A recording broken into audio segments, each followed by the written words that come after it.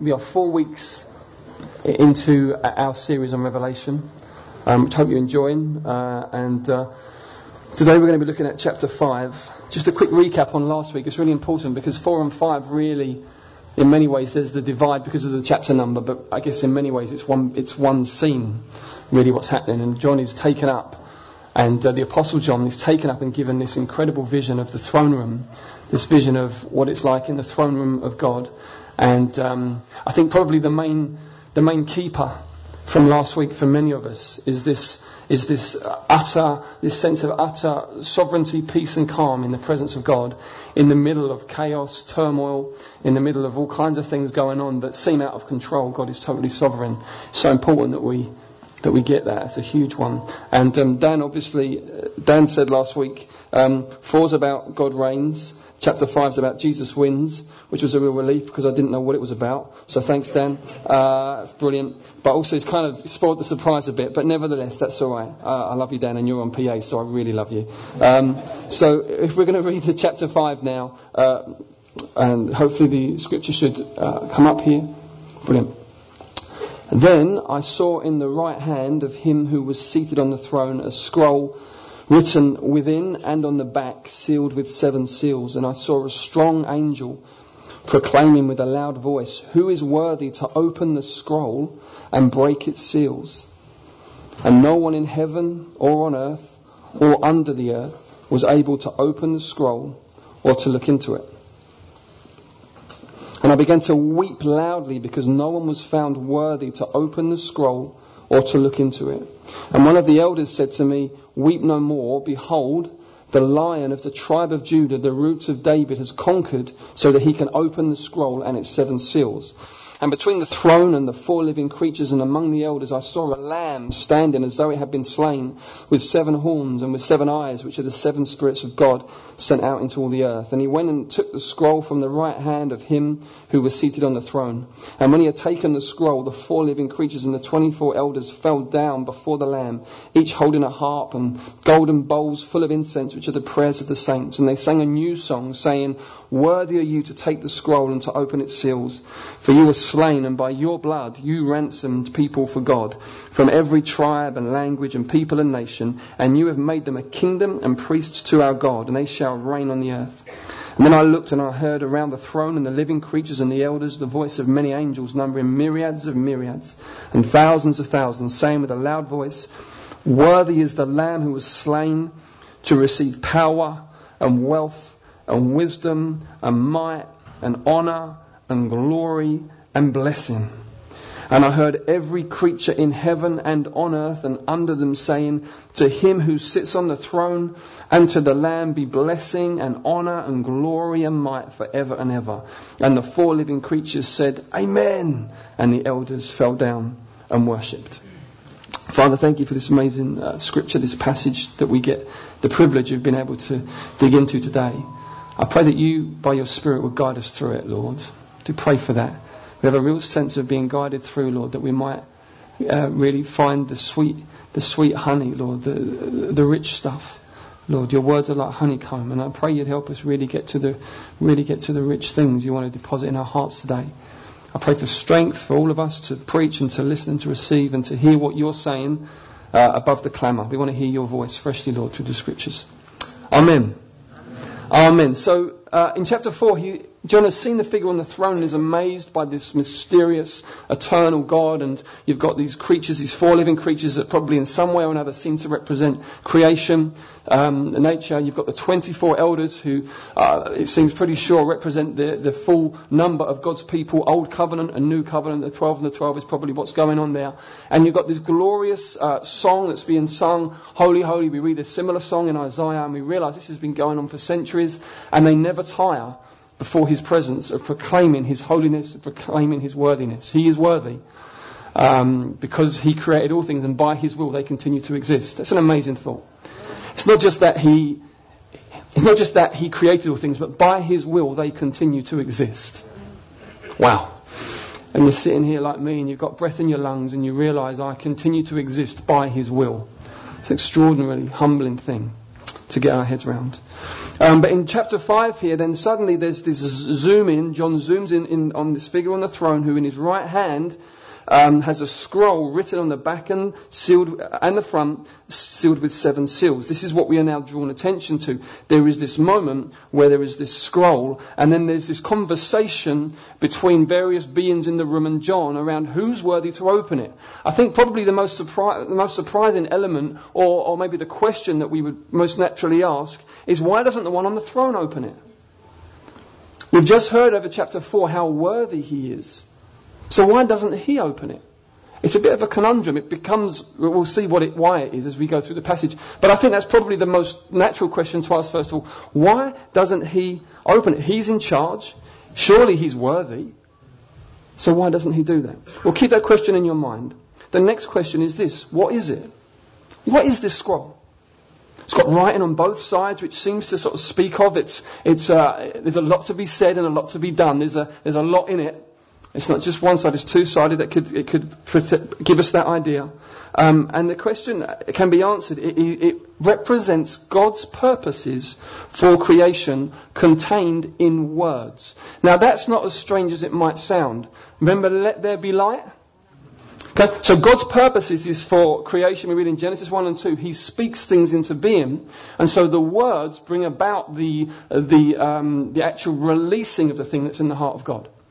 So what is in the will and purpose of God is revealed in these words for His creation. That's what's in the scroll. And that's why it's such a huge deal as to who's going to open it. That's why it matters so much. Unless someone worthy is found to open the scroll, we are stuck. If there is no one, then we really are stuck. The atheist's conclusion becomes true, in a sense, that there is no purpose. That there is no meaning in it all. Eat and drink, for tomorrow we die. That's the way the Bible sums up that approach to life. It's like, well, do you know what? Probably, ultimately, there's probably no meaning. Probably nothing beyond the grave. So let's just kind of enjoy the passing pleasures as much as possible. Because tomorrow we die, and that's it, it's all over. That's that phrase the Bible uses to sum up that philosophy of life. Eat and drink, for tomorrow we die. Just excess. Have all that you can. Because it's not really going anywhere. If this is life, then, like John, weep and weep loudly. If this is life, with all its passing pleasures, still weep and weep loudly. Weep because there is no such thing as love. There's no such thing as love. This thing we call love that we look for as a kind of transcendent meaning above all else, there is no such thing. It is a construct of our mixture, probably of our physical makeup, social engineering and the like. It's probably to do with somehow survival of the fittest. It kind of feeds into that. That's all that there is. Weep because there is no love. Weep because there's no purpose. Weep because there's no meaning. Weep because you are nothing and you mean nothing. Okay? That is exactly where it goes. Weep because you are nothing. You are simply a random collection of atoms. That's it.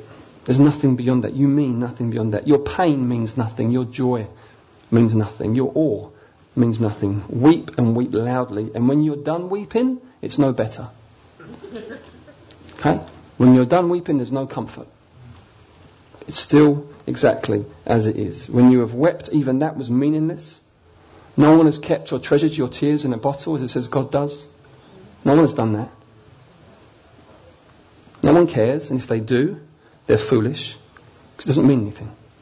Your sadness is nothing. This is why John weeps. Life, in all of its brokenness, pressure, difficulty, in all of its splendour, beauty and majesty, means nothing.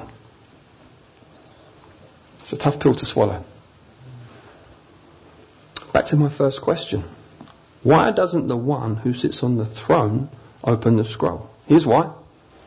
Because from the beginning of creation, He has ordained that He will work out His purposes through mankind. That's why. He's utterly worthy to open it. But he has ordained in his sovereignty that he will work out his purposes through mankind. You see it originally, there was Adam and there was Eve, and Adam was the representative head of humanity, which is why the sin that they conspired in together leads to the whole ruin and the falling from glory of the human race, because God operates through the idea of a representative head. It was Adam then, and he blew it. But it has always been God's decree to work through mankind. That is why he himself on the throne, the Father, doesn't open the scroll. If you don't realise that, then a lot of what happens in the Bible doesn't make a lot of sense. People often say, why doesn't God just step in? He's looking for a man. He's looking for a man. And no one is worthy. No one worthy is found in heaven. So no great person that's ever lived. On earth, no great person, when this vision was received, that was still alive on the earth. Under the earth, those great ones that have died and are now held in death and Hades, none of them are found worthy. And so John begins to weep loudly. That's the situation. I want you to feel the strength of emotion of it. John is facing futility. He's gazing over the precipice of nothingness. He's gazing over the precipice of a life that really is just a cyclical going round with no author.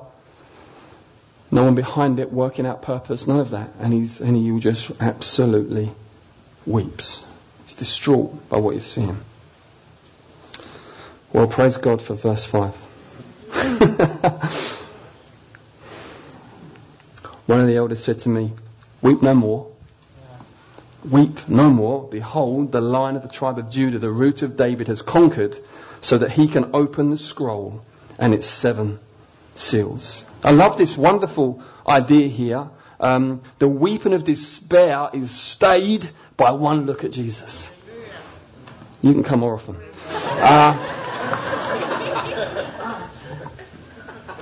Weep no more. Behold. It's not just pull yourself together. It's not just come on, get a hold of yourself. It's not just come on, this is all a bit overly emotional. It's none of that. Weep no more. Behold. Behold, the Lion of the tribe of Judah has overcome, has conquered. This wonderful chapter in Revelation is all about Jesus. The weeping of hopelessness, the weeping of emptiness, the weeping of futility has no place when we look at Jesus. Now, I'm not saying that there is not weeping in this age, there is, but the weeping of despair, the weeping of hopelessness, the weeping of futility has no place when you know Jesus. It just has no place at all. We know there are seasons of sadness. We know there are times where we are laid low through whatever reason, circumstance, our own shortcomings, absolutely. And whereas there are seasons where it's utterly appropriate to mourn your sin and mourn the devastation you see around you and let that fuel your prayers, yes, but the weeping of despair, hopelessness and futility should be utterly foreign to the believer. Because everything that happens, he is behind. And everything that happens, somehow, he is working out his purposes through. Somehow. I'm not saying that everything is his perfect will in that sense, but what I am saying is he is sovereign over every circumstance in the planet, in the nations, in your life. Absolutely. And has within himself the wisdom to make everything that happens redemptive. I love that. It means that he has within his power and his wisdom to work everything together, not just for his glory, but for our good. For the good of those who love him. Extraordinary. How? Well, because one has been found who is worthy to break the seals and open the scroll. Wow. So the dark shadows of hopelessness and that sense of it's all gone, I've lost it all. No, they are blown away. They are blown away by the word of God, Jesus Christ. His desires that the radiance of his glory shines into your heart and that there is brightness. Now this is extraordinary because we are told that he is a lion and he's a lamb. It's the same figure, but it's a lion and it's a lamb. It's Jesus. This is pictorial imagery to help us understand who he is. The whole Lion of Judah thing, you're probably familiar with it. It's not just Christians that like the phrase, Rastafarians like the phrase, they use it of Haile Selassie, and there may well be others who enjoy the phrase too. It comes from the latter chapters of Genesis, where Jacob gathers his sons, the 12 sons who become the 12 tribes, and he prophesies over his son Judah and blesses him, and he promises that the scepter, which is representative of authority and kingdom, will never depart from Judah. And he also prophesies that he's like a lion. And so the Lion of Judah is this lion-like king that comes, promised by God right from ancient history and right through, and Jesus fulfills. That's the idea with that, in case you wonder. I think it's Genesis 49. But it's also the Lamb of God who takes away the sins of the world. And it's a beautiful thing. And if you've only got the lion, well, I don't know about you. If he's just the lion, then I'm nervous. If he's just the lamb, I'm complacent. But he is the lion and he is the lamb. And he's a whole lot more as well. But he is these things and holds together in his heart this tenderness, this compassion, this gentleness. Don't you love the fact that he remembers we're dust? He knows how to deal with us. And as long as we are sort of before him in that sense and trusting that he will be gentle, it's a beautiful thing when you trust that he will deal gently with you. It's a wonderful thing. In some ways, it's one of the pillars of faith that you trust that God, through Jesus Christ, will deal tenderly with you. But he's also the lion. He's not domesticated. He's not politically correct. He isn't. He is who he is, and he reveals himself for who he is, and it is not shaped or affected by trends or fashions or cultures. No, he is who he is, and he has revealed it, and we are really left to deal with who he is. It's a beautiful thing and so good for our souls. But he's the lion and he is the lamb. He's the promised king and he's the promised wounded sacrifice. This is Jesus. Behold him and weep no more. And then there's this moment, this shocking moment where he comes and he takes the scroll. This is very, very shocking. It would be amazing enough if we're told the one on the throne handed the scroll to him. What did it say?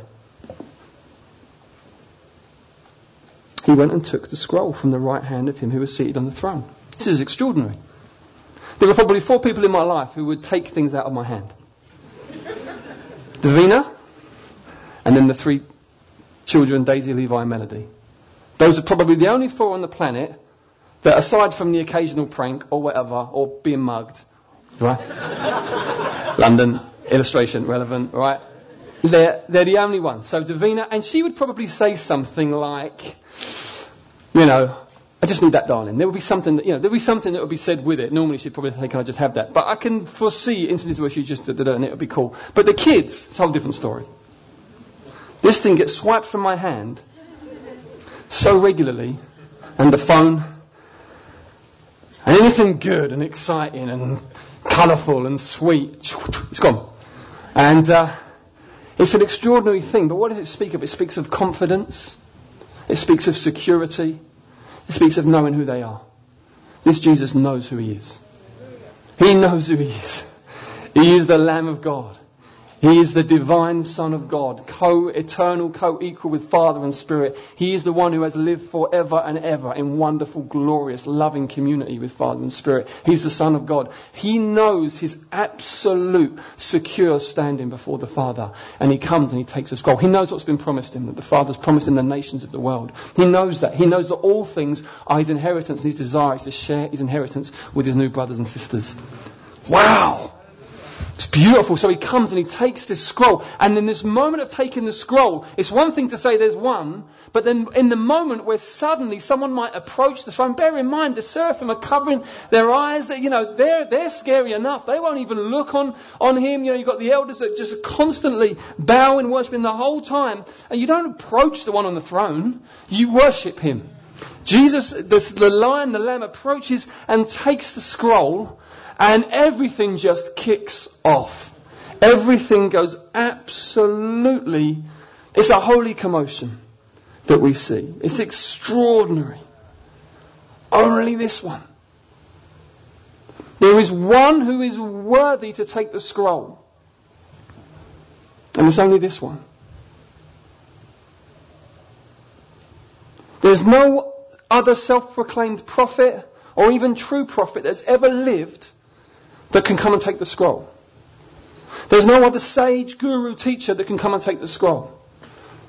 Think of the most impressive person, the person who when they enter the room, the whole atmosphere changes because of their sheer presence. No chance of taking the scroll.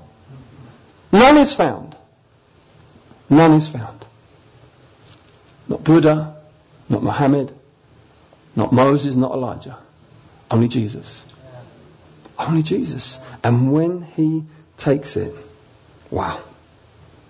It is amazing. What a commotion. First we see the creatures and the elders fall before the Lamb with harp, representing praise, and bowl, representing our prayers. They all drop down before the throne. And then we hear a new song in heaven. Thank God for the new songs we have here. But when there's a new song in heaven, something extraordinary has happened.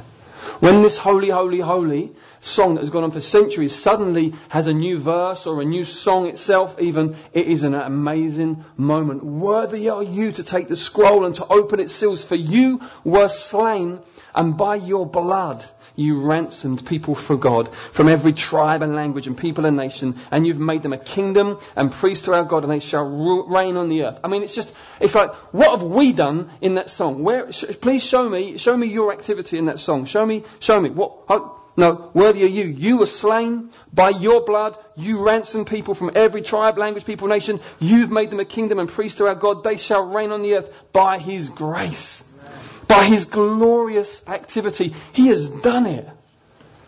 He has done it. The blood of Jesus ransoms us from our sins. It's an amazing moment. Then we hear of myriads, thousands upon thousands of angels bringing an anthem of their own. Is it an extra verse? I don't know. But it's ascribing the same kind of worth to the Lamb that was ascribed to him who sits on the throne. I mean, you want to get your head around that? Read Hebrews 1, where we see the Father himself being quoting to the angels to worship the Son. It's absolutely appropriate to worship Jesus. It's completely appropriate. Thomas bowed down in John chapter 20 and said, "My Lord and my God," and he was never rebuked for it. After calming the storm, we're told in the boat they bowed down and worshipped him, and Jesus received it. Jesus is to be worshipped. And in fact, it honours and glorifies the Father when we bow the knee and confess Jesus Christ as Lord, to the glory of God the Father. The Father loves it because he has established his King in Zion. So it all works together in wonderful, wonderful unison. Then every creature kicks in. So we've got the elders and we've got the living creatures. Then we have myriads and thousands of angels. Then we have every creature. We have the sperm whale and the dung beetle. We have the bison and the golden eagle, the great white shark and the sparrow, the kangaroo and the swordfish. Everything at this point now just raises its voice in glory and honour and cries out to him who sits on the throne and to the Lamb be blessing and honour and glory and might forever and ever. So chapter 4, it's him on the throne, and then in this new song it's the Lamb, and then every creature brings this wonderful anthem together to say, him who sits on the throne and to the Lamb be glory, be blessing and honour and glory and might forever and ever. And then the four living creatures do what they do well. They say amen. And then the elders, they bow down and worship again, as we saw last week in the illustration. It's just like boom, boom, boom. Wow. What a picture. This is absolutely glorious. One has been found in whose hand the purposes of God will be released and worked out on the earth. I want you to hear that. This is really important. We're going to zoom in some application now.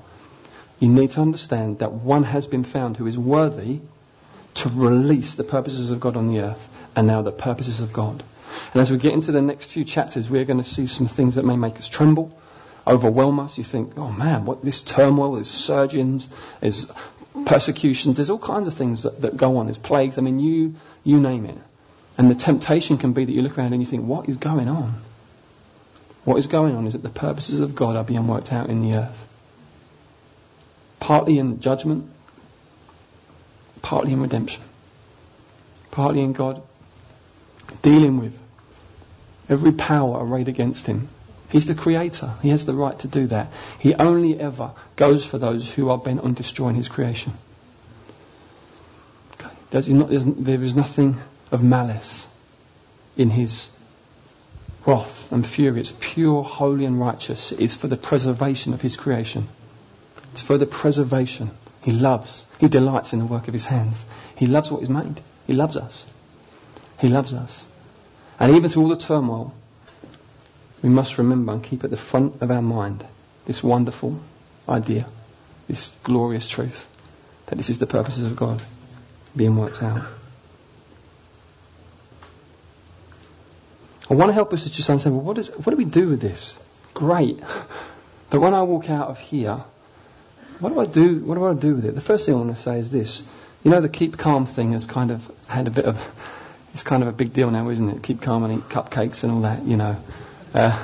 There's a scripture that's similar, not the cupcakes bit. Psalm 46. It says this. It's very applicable. Very applicable. Because we are seeing things on our televisions and around about us that it can grip your heart sometimes with fear. Sometimes you can just, I don't know what to do with this. Sometimes you can just feel overload. How do I pray? How do I pray about this? How can I give to that, and that? And if I don't now text £3 there, she's dead. That's hard to live with. That's hard to live with. What do we do? How do we deal with this? Well, Psalm 46 says, God is our refuge and strength, a very present help in trouble. Now listen to this. Therefore we will not fear though the earth gives way. Wow. That's an extraordinary thing to say. Imagine as I'm speaking now, the building starts to rattle and some of the lights begin to sort of the cords holding the lights begin to snap and break and things begin to rip and tear. I'm not promoting that we carry on sitting here and sing songs. But I'm just saying that is what this is talking about. We will not fear though the earth gives way. Of course, in the moment you do what you have to do. It's just natural.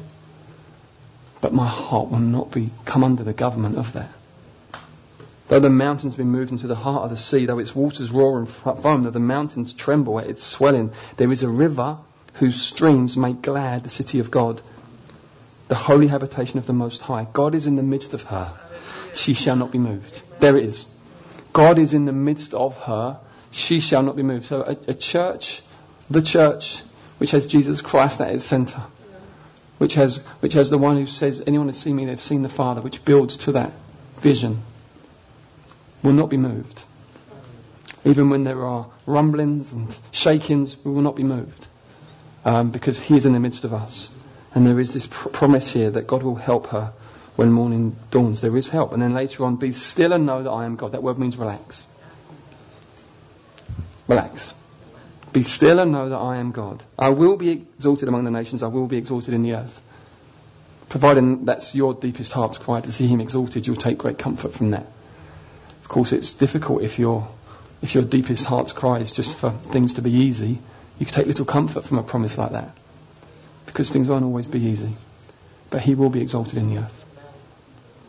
And part of God's grace to us is to help us to line up with that so that we are about the real thing. We're about the thing that is really, really of ultimate importance, the glory of God in the nations. So the trouble does not equal chaos, alright? So relax. Be still. I'm not saying don't engage. I'm not saying don't give. We should be on the front lines. I mean, one of the most powerful testimonies of early Christians in ancient history was that they stuck around when the plagues came. They stuck around and looked after those who, naturally speaking, they'd have no reason to care for. And it was noted by the Roman emperor. It was noted. They love even those that aren't their own. Everyone else is panicking and freaking out. So we have to absolutely engage. But it's coming out of rest. We work out of rest. As believers, we don't rest. We don't rest from work. That should not. If resting from work is kind of the rhythm of your life, God asks the Lord to help them, maybe get some advice and stuff. Because working from a place of rest is how He wants us to be. I mean, we need to learn how to do it. It takes time. But so keep calm. Secondly, I would just say this: beware of a kind of lack of trust, a lack of deep trust, that causes you to just start searching, even subtly. I know this from my own experience. It's so subtle. But you just start kind of searching for a utopia in this age. You start searching for something, whether it's a physical utopia. What I mean is this. Just an observation on our culture is that the quest for body beautiful is extraordinarily powerful and has a huge amount of currency in our culture. It's not just women. It's hugely, hugely powerful. And the Bible says something about exercise. It says a positive thing. says this, 1 Timothy 4 verse 7, have nothing to do with irreverent silly myths, rather train yourself for godliness. For while bodily training is of some value, okay, it's good, it's really good, it's of some value, godliness is of value in every way, as it holds promise for the present life and also for the life to come. But interestingly, the word used is the same. Train yourself for godliness, bodily exercise. That word exercise, train, it's exactly the same Greek word where we get our word gymnasium from. I would just say this. I know the demographic of our church means that most people are very young and in their 20s. I'm probably in my second half. Average life expectancy, I think, is 80 now for guys or something like that. So I'm in my second half. And the outer man is wasting away. Still trying to look after it and all of that, yep, but it's wasting away. My inner man is being renewed day by day. That's a miracle. That's a miracle. So I know where I'm going to invest primarily. I'm going to I want to keep in good shape so I can serve the Lord well. Yes. But I know where I'm investing primarily in godliness, because it holds promise for this life and the life to come. Yeah, it's really important that we get that we don't look for physical utopia, no matter how much of that things you use.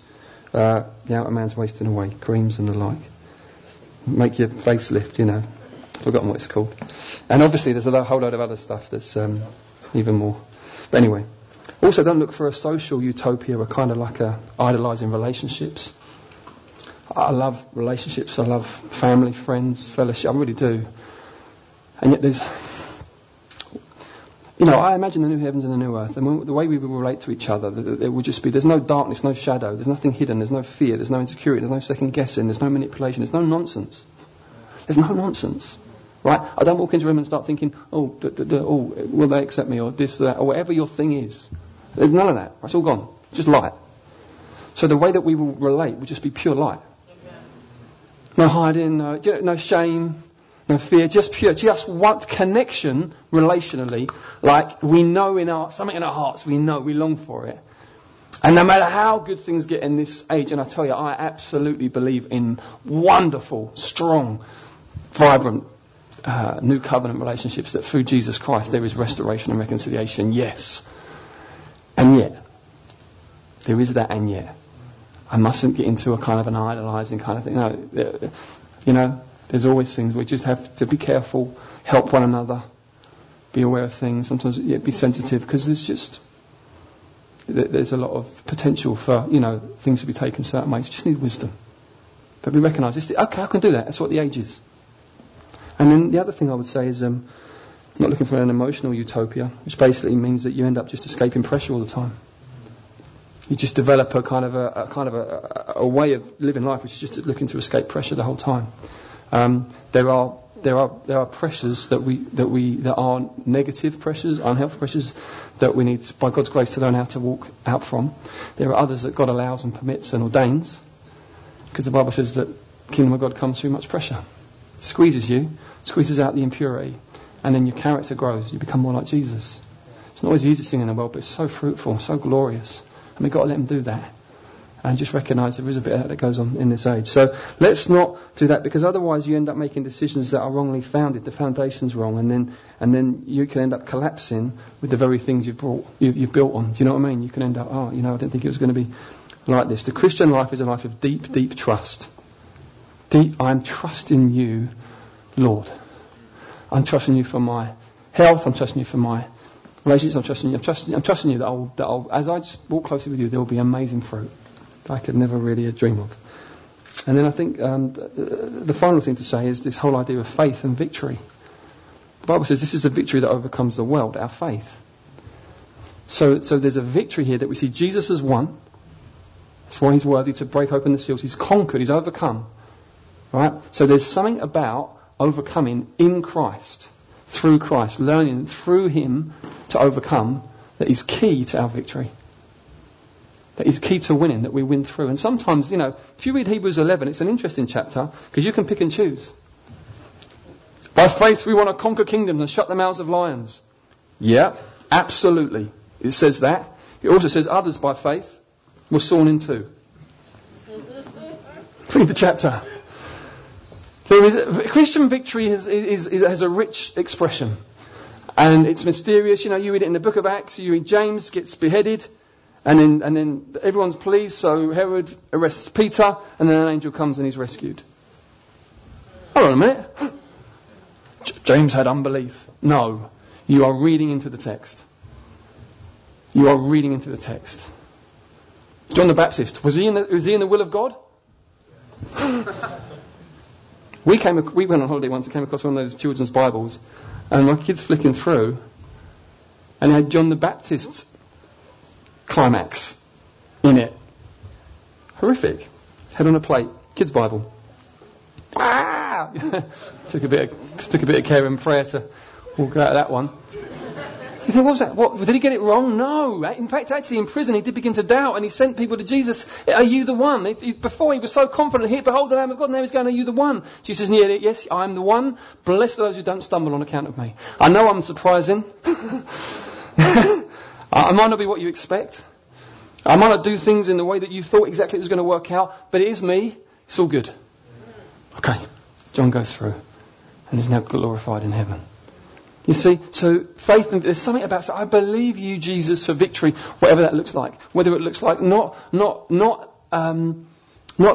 letting go of my confession of Jesus. And whether it looks like absolute mighty breakthrough, such incredible exploits for God, that books will be written and written for years to come of what you've done. You know, under the sovereign purpose of God, all those things can look like victory. But faith is the key. Deep, deep trust.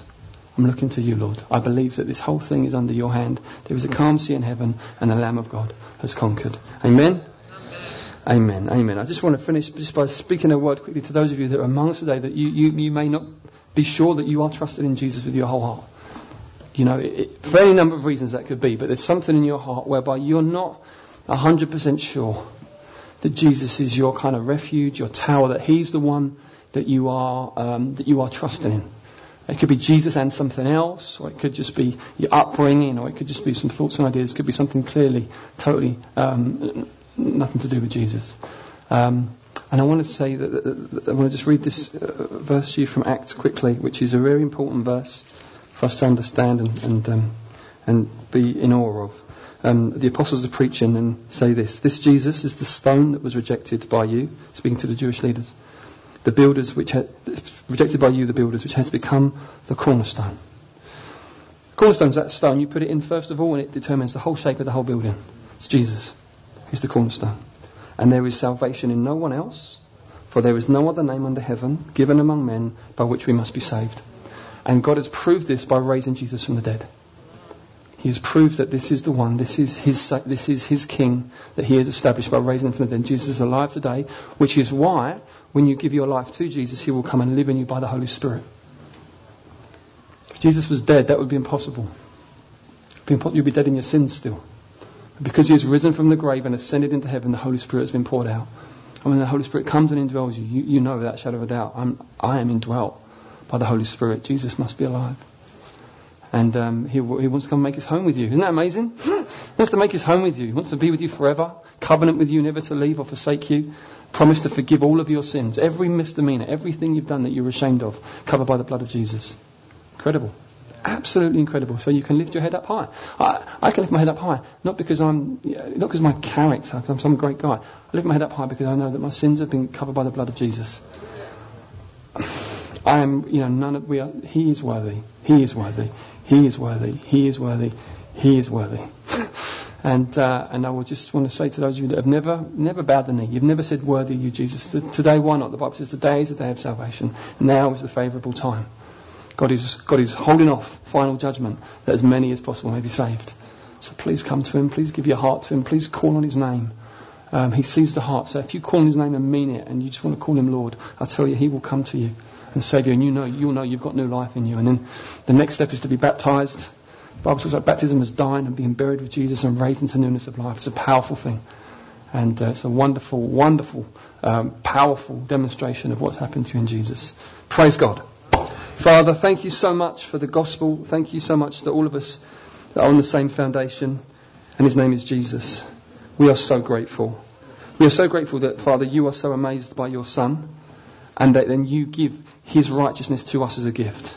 that we might be in your presence, that we might be qualified, that we might be clothed, that we might be accepted in the beloved. It's incredible, Lord, that we, even now, those who have become sons by embracing the Son, that we can draw near to your throne and know what it is to be close with you and call you Abba Father. What an incredible privilege that we can call the one who lives forever and ever Abba Father, the one by whom all things continue to exist. Abba Father, it is amazing. And I pray our hearts will be gripped with awe and wonder increasingly. Amen.